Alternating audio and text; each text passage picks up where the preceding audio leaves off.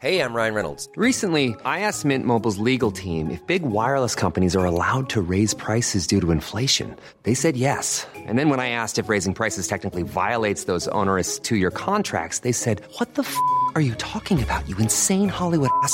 So to recap, we're cutting the price of Mint Unlimited from $30 a month to just $15 a month. Give it a try at mintmobile.com/switch. $45 up front for 3 months plus taxes and fees. Promo rate for new customers for limited time. Unlimited more than 40 gigabytes per month. Slows full terms at mintmobile.com. Ever catch yourself eating the same flavorless dinner 3 days in a row? Dreaming of something better? Well, HelloFresh is your guilt-free dream come true, baby. It's me, Keke Palmer. Let's wake up those taste buds with hot, juicy pecan-crusted chicken or garlic butter shrimp scampi. Hello Fresh. Stop dreaming of all the delicious possibilities and dig in at HelloFresh.com. Let's get this dinner party started.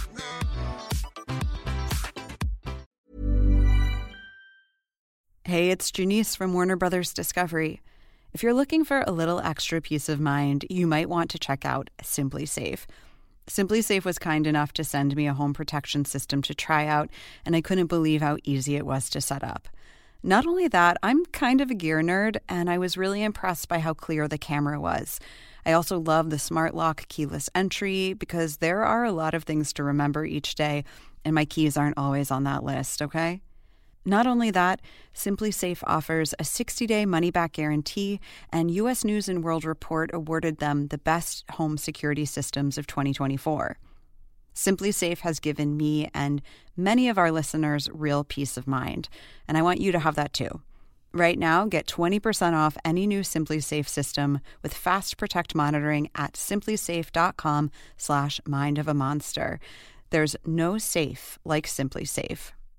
This podcast explores themes of murder and rape. Listener discretion is advised. Why are all these murders here? Why? Well, one reason is that we have a homicidal maniac who's been running around and we know he's killed 10 people. And this man was 6'9". He had been thinking about this for years. He was like a hunter. When we recovered her head, you could see where the darts had hit her cheeks.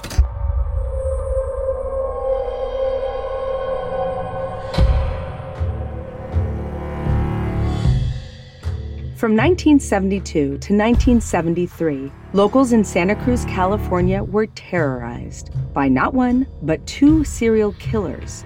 Their names were Edmund Kemper and Herbert Mullen. They operated independently and over an 11-month period claimed the lives of 21 individuals. Young children, teenagers, female hitchhikers, even a priest was slain. No one was safe. I'm Dr. Michelle Ward, and this is Mind of a Monster: The Co-Ed Killer and Herbert Mullen. Episode 5, Hunting the Co-Ed Killer.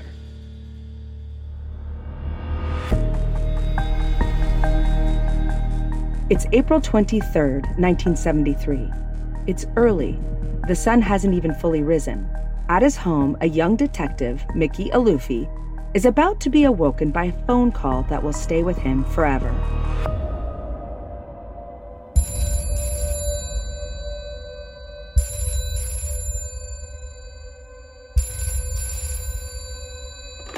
That fateful day at 5 o'clock in the morning, I get a phone call from Jimmy Connor at Santa Cruz Police Department. And Jimmy says, "Do you know Ed Kemper?" And I said, "Yeah, I do. Why?"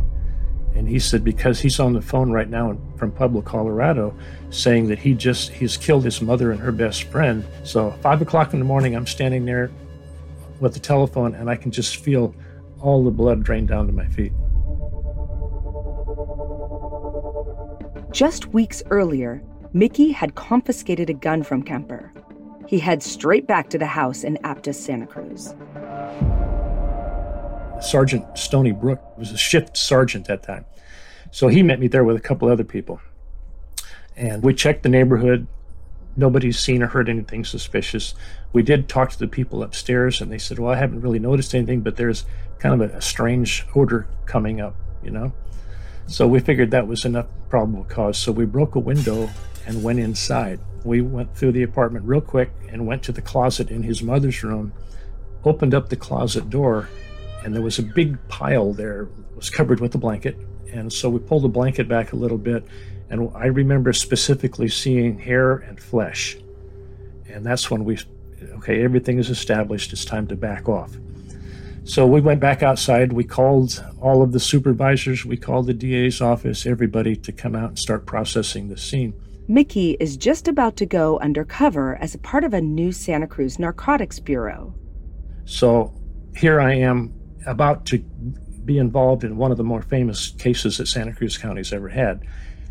But I can't do it because of my potential transfer to work undercover. So when everybody got there, my boss says, look, we can't put you out front, but we want you to go back to the office, coordinate everything with Pueblo, Colorado. The house still needed to be checked out. That job falls to Terry Medina and his colleague, Jim Ingram. It's a little kind of a duplex house in Seacliff, overlooking the Pacific Ocean. We went in through a back door. The place was spick and span, absolutely clean, just remarkably nice little place. However, if you've been to enough murder scenes or you've been around enough dead bodies, you know that there's at least one dead person in that house because you can smell it. And although we couldn't see it, we went very cautiously through each room. Everything was perfectly in its place. There was no motion, no blood splatters, no nada. And so we get to the bedroom. The smell is pretty strong. The bed is made. The bedroom is clean. Everything is clean. Jim Ingram lifts up the mattress. We start looking and, oh my God, there's solid blood from the top of the mattress all the way to the floor. There's blood on the underside of the mattress. There is a note in the pool of blood against the wall on the floor. And the note says something like, sorry for the mess, gents, but I'm in a hurry. Jim starts looking in this closet. It's a pretty old style house. It's a deep closet, things hanging on one side, and a whole bunch of shoe boxes and things at the end of the closet. And as he starts to take the shoe boxes out, we then start finding body parts, an arm, a leg, a head, his mother's head. So now we're working on this crime scene. We worked there all the rest of the day into the evening, but then we shut it down for the criminalists to get there in the morning so that we could come back. The mom's best friend, we found her in the front closet. In this exclusive audio tape, recorded with psychiatrist Donald T. Lundy, Ed Kemper describes what happened. And were they shot or what? No, my brother was hit in the head with a hammer, and then her throat was cut. And then decapitated immediately. The whole thing was very fast. A friend died, I don't know whether it was from strangulation or broken neck or smashed larynx. It was one of the three. The way Kemper describes this so nonchalantly is utterly chilling.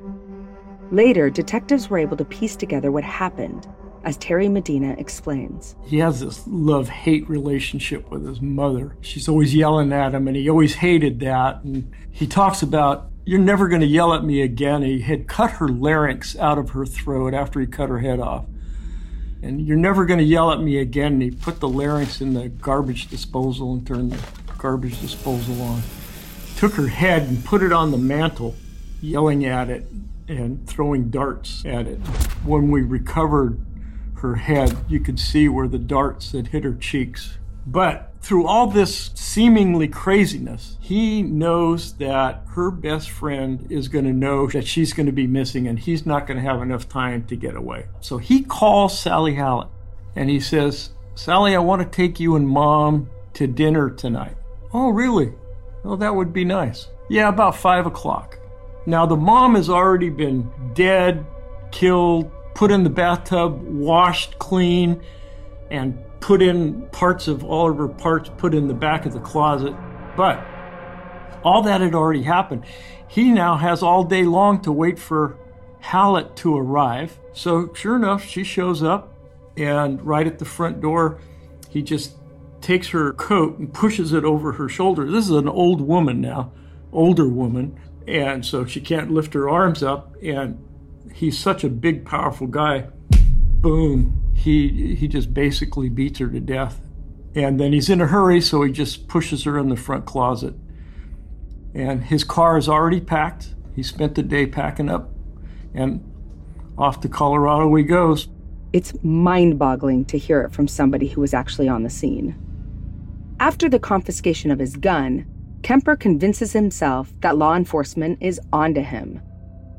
But they're not onto him at all. The only reason detectives knew there were bodies in the house was because he'd confessed. Emerson Murray now picks up the story. So how was Edmund Kemper captured? He got in his car, got some rifles, got his weapons, and headed out of town with a bunch of no-dos. And so he was popping no-dos and driving east. And he actually went past Pueblo, Colorado, and then at some point turned around and went back to Pueblo, Colorado. And he called into Santa Cruz and turned himself in. And he said, yeah, I killed my mom and you guys are looking for me. Well, they hadn't discovered his mother's body at that point. Pueblo Police Department came and arrested Kemper at that phone booth. I guess he was so tall that they said, put your hands up. And he put his hands on top of the phone booth because he was so tall. And that was the end for him. Honestly, serial killers are what nightmares are made of. And to have one who is an actual giant, I mean, it's just so visually disturbing. And things are about to get even more disturbing. Edmund Kemper also makes an astonishing confession. He is the co-ed killer.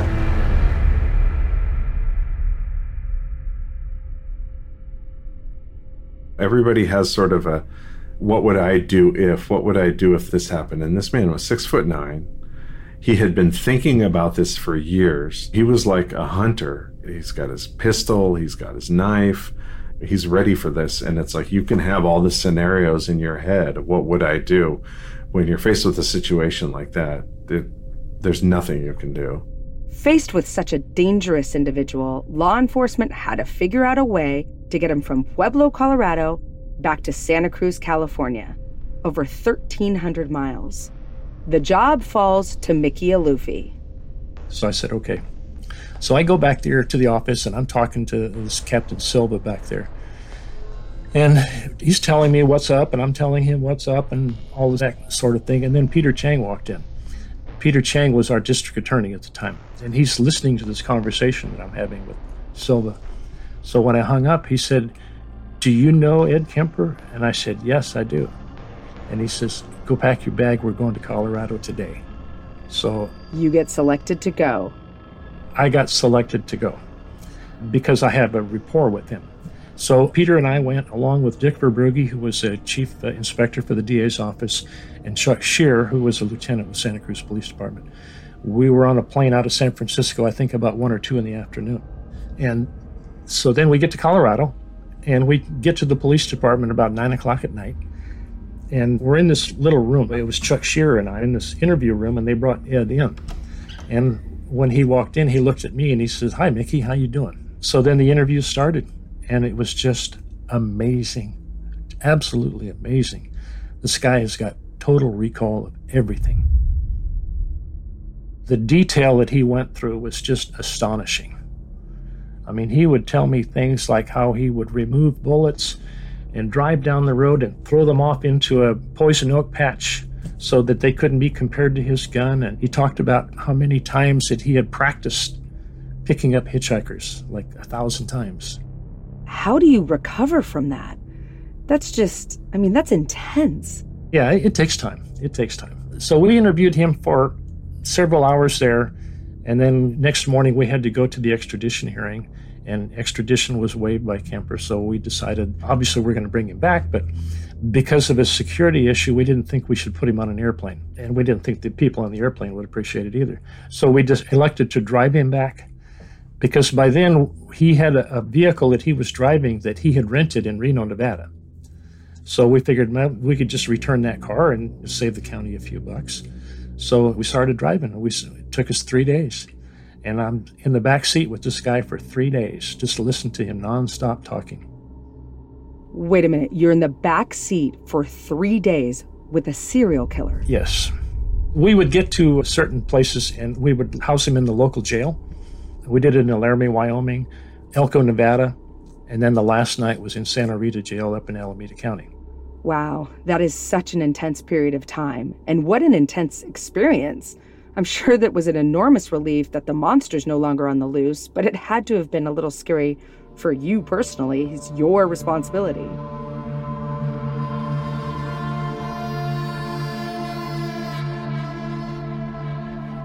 Back at Kemper's mother's house, police officers continue the forensic search of the property, and while raking through the back garden, discover Cynthia Schall's head buried around 4 feet deep near the fence.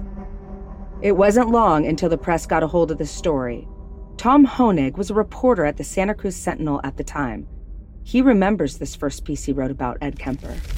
Tuesday afternoon, April 24th, 1973. 2 women slain in Aptos home, son of one held. The unclothed bodies of an Aptos woman and her woman friend were found stuffed in closets at the women's home early today, the sheriff's department reported. Authorities in Pueblo, Colorado have arrested the slain woman's son, Edmund Emil Kemper, 24, in connection with the deaths. Still unresolved locally are slayings of at least 5 co-eds, Rosalind Thorpe and Alice Liu of UCSC, Mary Guilfoyle and Cynthia Schall of Cabrillo College, and Marianne Pesch of Fresno State College co-ed, whose severed head was discovered last August in the Santa Cruz Mountains at Loma Prieta. What's it like looking back at that and seeing those missing people, knowing what you know now? It's actually still emotional to me to have that, to see the names, because what I always think is what their life would have been like, what their children would have been, what they might have succeeded at. It's horrible to think that life was just snuffed out without any reason. It's still very, very sad. I think it's sadder to me now because I didn't understand that what happens when time goes on. It's worth remembering that despite confessing to the police that he'd also committed the murders of Anita Luchessa, Marianne Pesch, Cynthia Schall, Aiko Koo, Rosalind Thorpe, and Alice Liu, the press was playing catch-up. What did you think when he was arrested, and what were your impressions of him? There was a lot of relief, because when the story came out about the way he had killed his mother and her friend, and had fled to Pueblo, Colorado, it really made sense that this was somebody who had done an awful lot of things. There was really the hope as, my God, they finally got him. But then the work just started for the police. I mean, he was a different breed of cattle than you're going to get in mass murders, because he was very intelligent, very well-spoken, very in possession of the facts around his case and who he was and what he did. I think much in the way that I reacted, which was horror and relief at the same time. Like, this episode just actually might be over, but isn't it horrible what he did? At the time, we didn't know half of the unspeakable events that he had perpetrated on his mother. All that came out much later. There were some fantastical rumors of that coming out at the time. I wasn't going for the goriest details. My details were, is he charged? Did he do it? Are these other crimes tied to him? What the hell's going on here? You know, having a head buried in your backyard is pretty damn weird. You don't need to use strong language. You just reported it. That's a pretty strong image. Just writing that he found a head in the backyard. Yeah, it's sensational enough. It's like the old saying is, you know, the fire is pretty interesting all by itself. It doesn't need your help. The story goes from local to national to global news, and it's all happening as Mickey Aluffi is traveling with Kemper from Pueblo, Colorado to Santa Cruz. I mean, this is getting international media, so everybody wanted to know, and he was eating it up. He loved it. He loved the notoriety. Tell me more. Okay, one time we had to stop and get gas, and we had to use the restroom, so I had to take him into the restroom. And he was wearing this leather jacket that had the fringe like cowboys wear, you know, all that sort of thing. And his transportation belt, which is a chain, and he's handcuffed to that. So I took him into the restroom, and when we came out, apparently somebody had seen us, and there was a little crowd that had gathered. So he was just kind of strutting, you know, walking around and posing for people. And so he was just digging it. He really loved it. The juxtaposition between this behavior and the brutality of the killings is breathtaking. What on earth could drive a son to inflict such violence on his own mother, let alone murder her friend for seemingly no reason? Coming up, we discover a secret about Kemper that has been hiding in plain sight.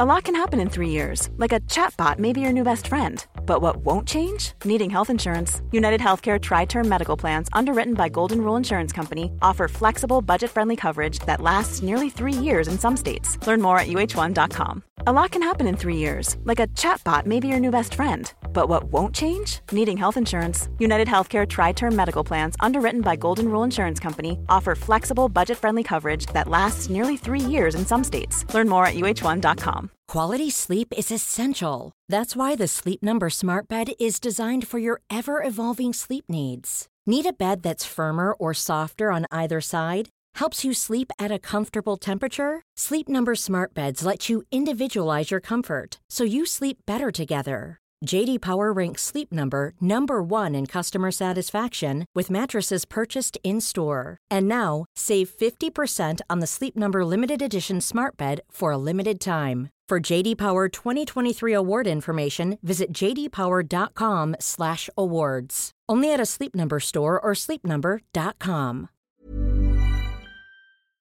Hey, it's Janice from Warner Brothers Discovery. If you're looking for a little extra peace of mind, you might want to check out Simply Safe. Simply Safe was kind enough to send me a home protection system to try out, and I couldn't believe how easy it was to set up. Not only that, I'm kind of a gear nerd, and I was really impressed by how clear the camera was. I also love the smart lock keyless entry because there are a lot of things to remember each day, and my keys aren't always on that list, okay? Not only that, Simply Safe offers a 60-day money-back guarantee, and U.S. News & World Report awarded them the best home security systems of 2024. Simply Safe has given me and many of our listeners real peace of mind, and I want you to have that too. Right now, get 20% off any new Simply Safe system with Fast Protect monitoring at simplysafe.com/mindofamonster. There's no safe like Simply Safe.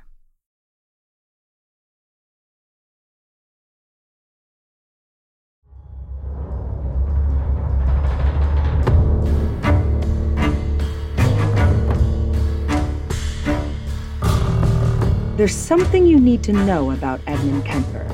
Something the detectives at the time did not have access to, but were given a tantalizing hint. When they looked at his police record, the one that said he had a juvenile record that was sealed, they noticed something else too.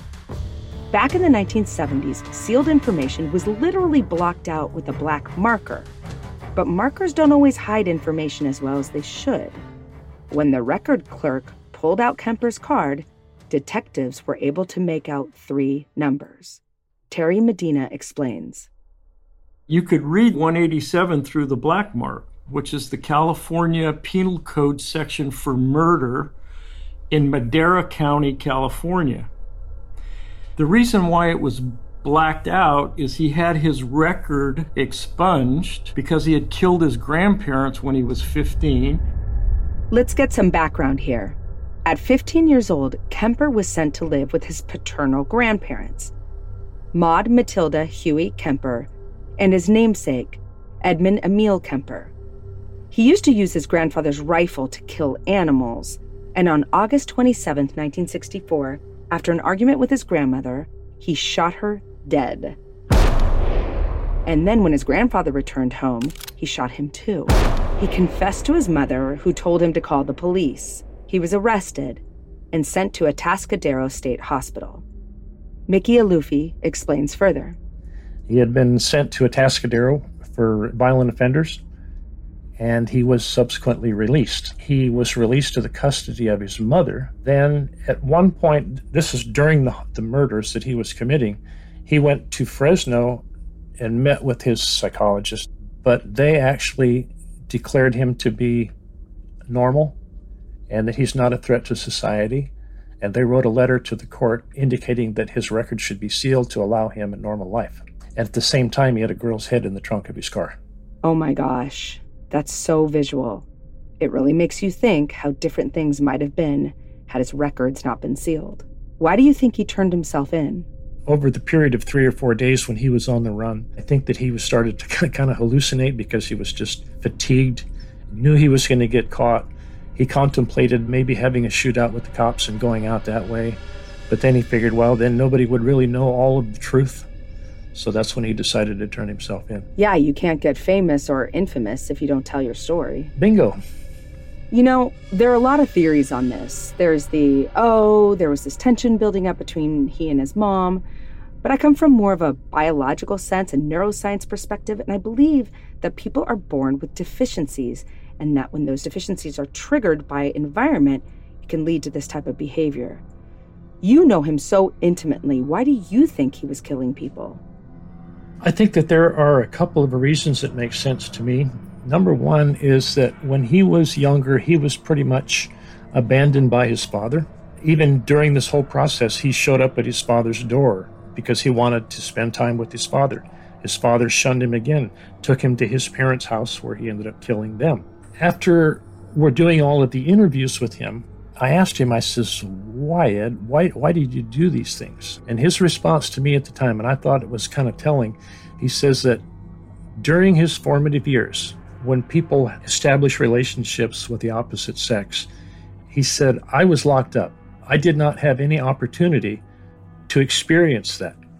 So therefore, I'm getting back at society by killing those that they value the most, the young white females.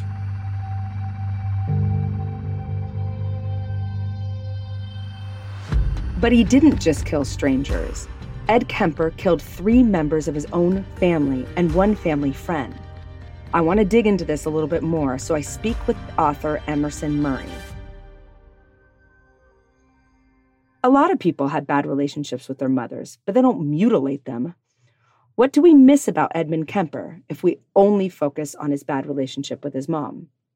I think that he had emotional problems. He was tall and gangly, and he got beat up a lot. His sister said that she remembers them getting chased by groups of girls, that he wouldn't stick up for his sisters, that there was a neighborhood bully that had accused him of murdering his dog. And that just went on for years, the way that they tormented him about killing this dog. And Kemper was saying, I was at school, I did not kill this dog. And in his head, I think just had a lot of revenge fantasies, a lot of ideas. And he took that out on the family cat, and he took that out on his mother by hovering over her while she's sleeping. And people say, oh, she locked him in the basement. Well, what do you do with an 8-year-old standing over you with a hammer? I'm not calling her a saint by any means. I think that she had a lot of issues. She tried to be stern and tried to be both a mother and a father to him. And so she wrote about that when he was admitted to Atascadero. For all these years, we've only heard from Edmund Kemper. She wasn't perfect by any means, but, she wasn't this monster. It's kind of a shame. I mean, listen, she's not winning Mother of the Year awards, but she's certainly not the worst mother I've ever heard of. And the worst mothers I've ever heard of didn't necessarily raise serial killers. So it's more complicated, of course. I think it graduated. Once you kill cats and then you kill your grandparents, that's with you. You have done that. And it becomes just a step to continue that. For you or I, that's a massive leap. And a massive, massive leap. But once it's happened, that's sort of, I hate to say it, but like in your wheelhouse of human experiences, then I think it just becomes easier and easier. And once you've done it again and again, and it's just been much, much easier. I want to understand why he took the life of his mother's best friend, too. Terry Medina shares his insights. I found the murder of Carnell's friend, Sally Hallett, to be disturbing in a very different way. He just killed her for an alibi, just to buy time. Obviously, all of the murders are disgusting and disturbing, but that one was just so mechanical. He knows he's going to get caught. He knows that it's not like going to save his life to kill this woman, but he does it anyway, just to buy a little bit more time. It was so bizarre to me. You're exactly right. A thought pattern. This guy is very intelligent, He had a very high IQ. He'd been through the system once. He'd been through psychiatric testing. He'd been through interview upon interview. He'd been in custody and being evaluated until he was 25.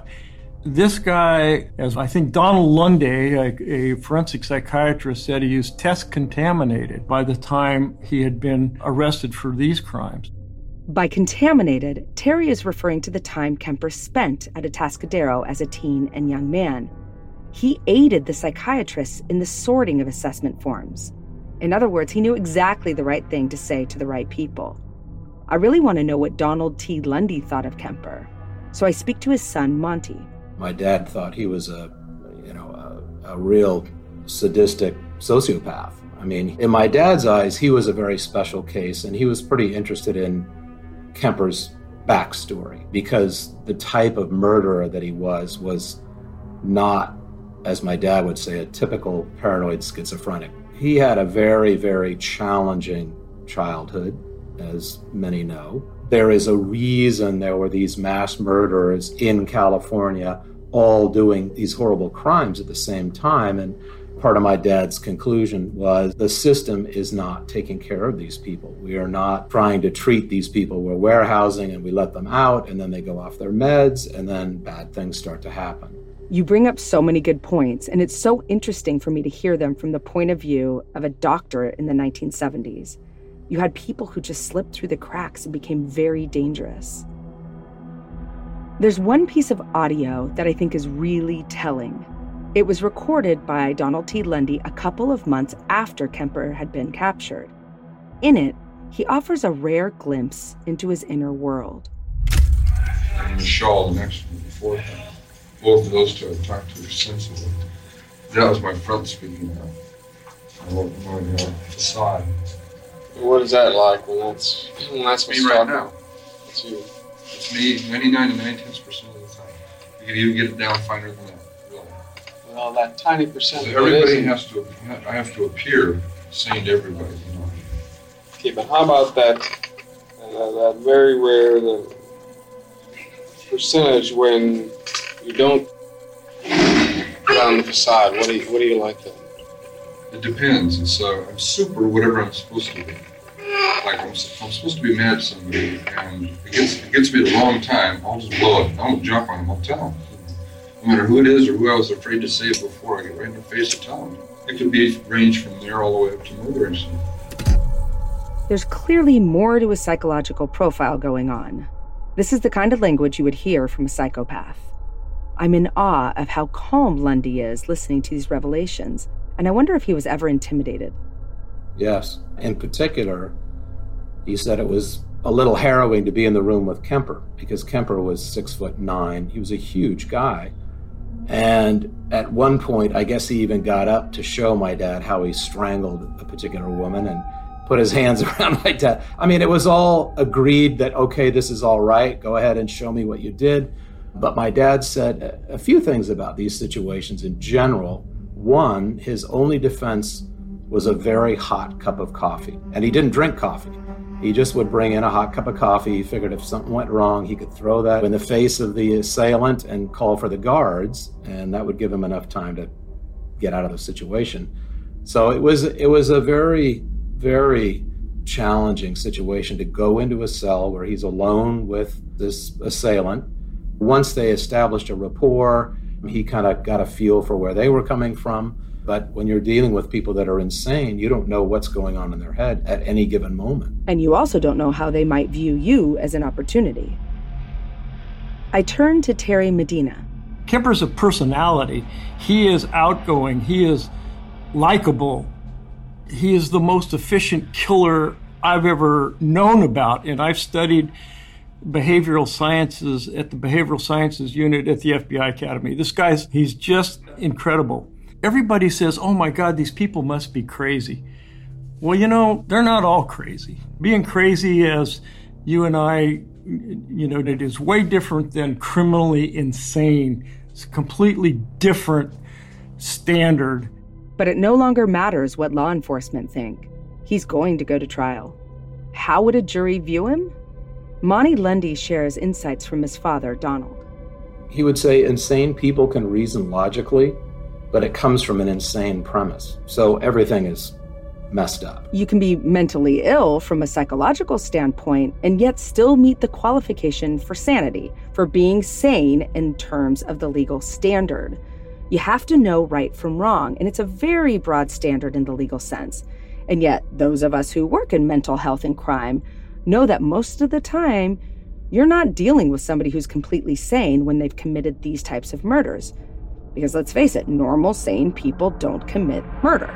Right, that's true. And my dad was always focused on their emotional state, not whether they know right or wrong, because like Kemper knew what he was doing, but he was still doing it. But what was his emotional state at that time when he was committing those crimes? He felt that was a more important way to focus on the issue. So Kemper had already gone through this system for committing a double homicide and had managed to convince the experts that he was no longer a threat. This matters. Why? Because Kemper's defense team is about to attempt an insanity plea. And he's not the only one. While Kemper is in custody, Mullen has been quietly working with the defense team himself, and they're about to argue the very same thing. In the next episode, the killers attempt to make insanity pleas, and Santa Cruz seeks justice. Mind of a Monster, The Co-Ed Killer and Herbert Mullen is brought to you by Arrow Media for ID. Your host is Dr. Michelle Ward. You can follow our show wherever you get your podcasts, and we'd love it if you could take a second to leave us a 5-star review on Apple Podcasts.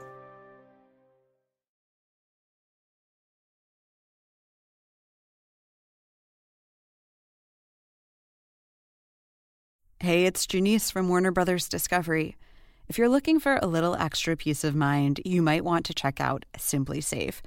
Simply Safe was kind enough to send me a home protection system to try out, and I couldn't believe how easy it was to set up. Not only that, I'm kind of a gear nerd, and I was really impressed by how clear the camera was. I also love the smart lock keyless entry because there are a lot of things to remember each day, and my keys aren't always on that list, okay? Not only that, Simply Safe offers a 60-day money-back guarantee, and U.S. News & World Report awarded them the best home security systems of 2024. Simply Safe has given me and many of our listeners real peace of mind, and I want you to have that too. Right now, get 20% off any new Simply Safe system with Fast Protect monitoring at simplysafe.com/mindofamonster. There's no safe like Simply Safe. Ever catch yourself eating the same flavorless dinner 3 days in a row? Dreaming of something better? Well, HelloFresh is your guilt-free dream come true, baby. It's me, Keke Palmer. Let's wake up those taste buds with hot, juicy pecan-crusted chicken or garlic butter shrimp scampi. Hello Fresh. Stop dreaming of all the delicious possibilities and dig in at HelloFresh.com. Let's get this dinner party started.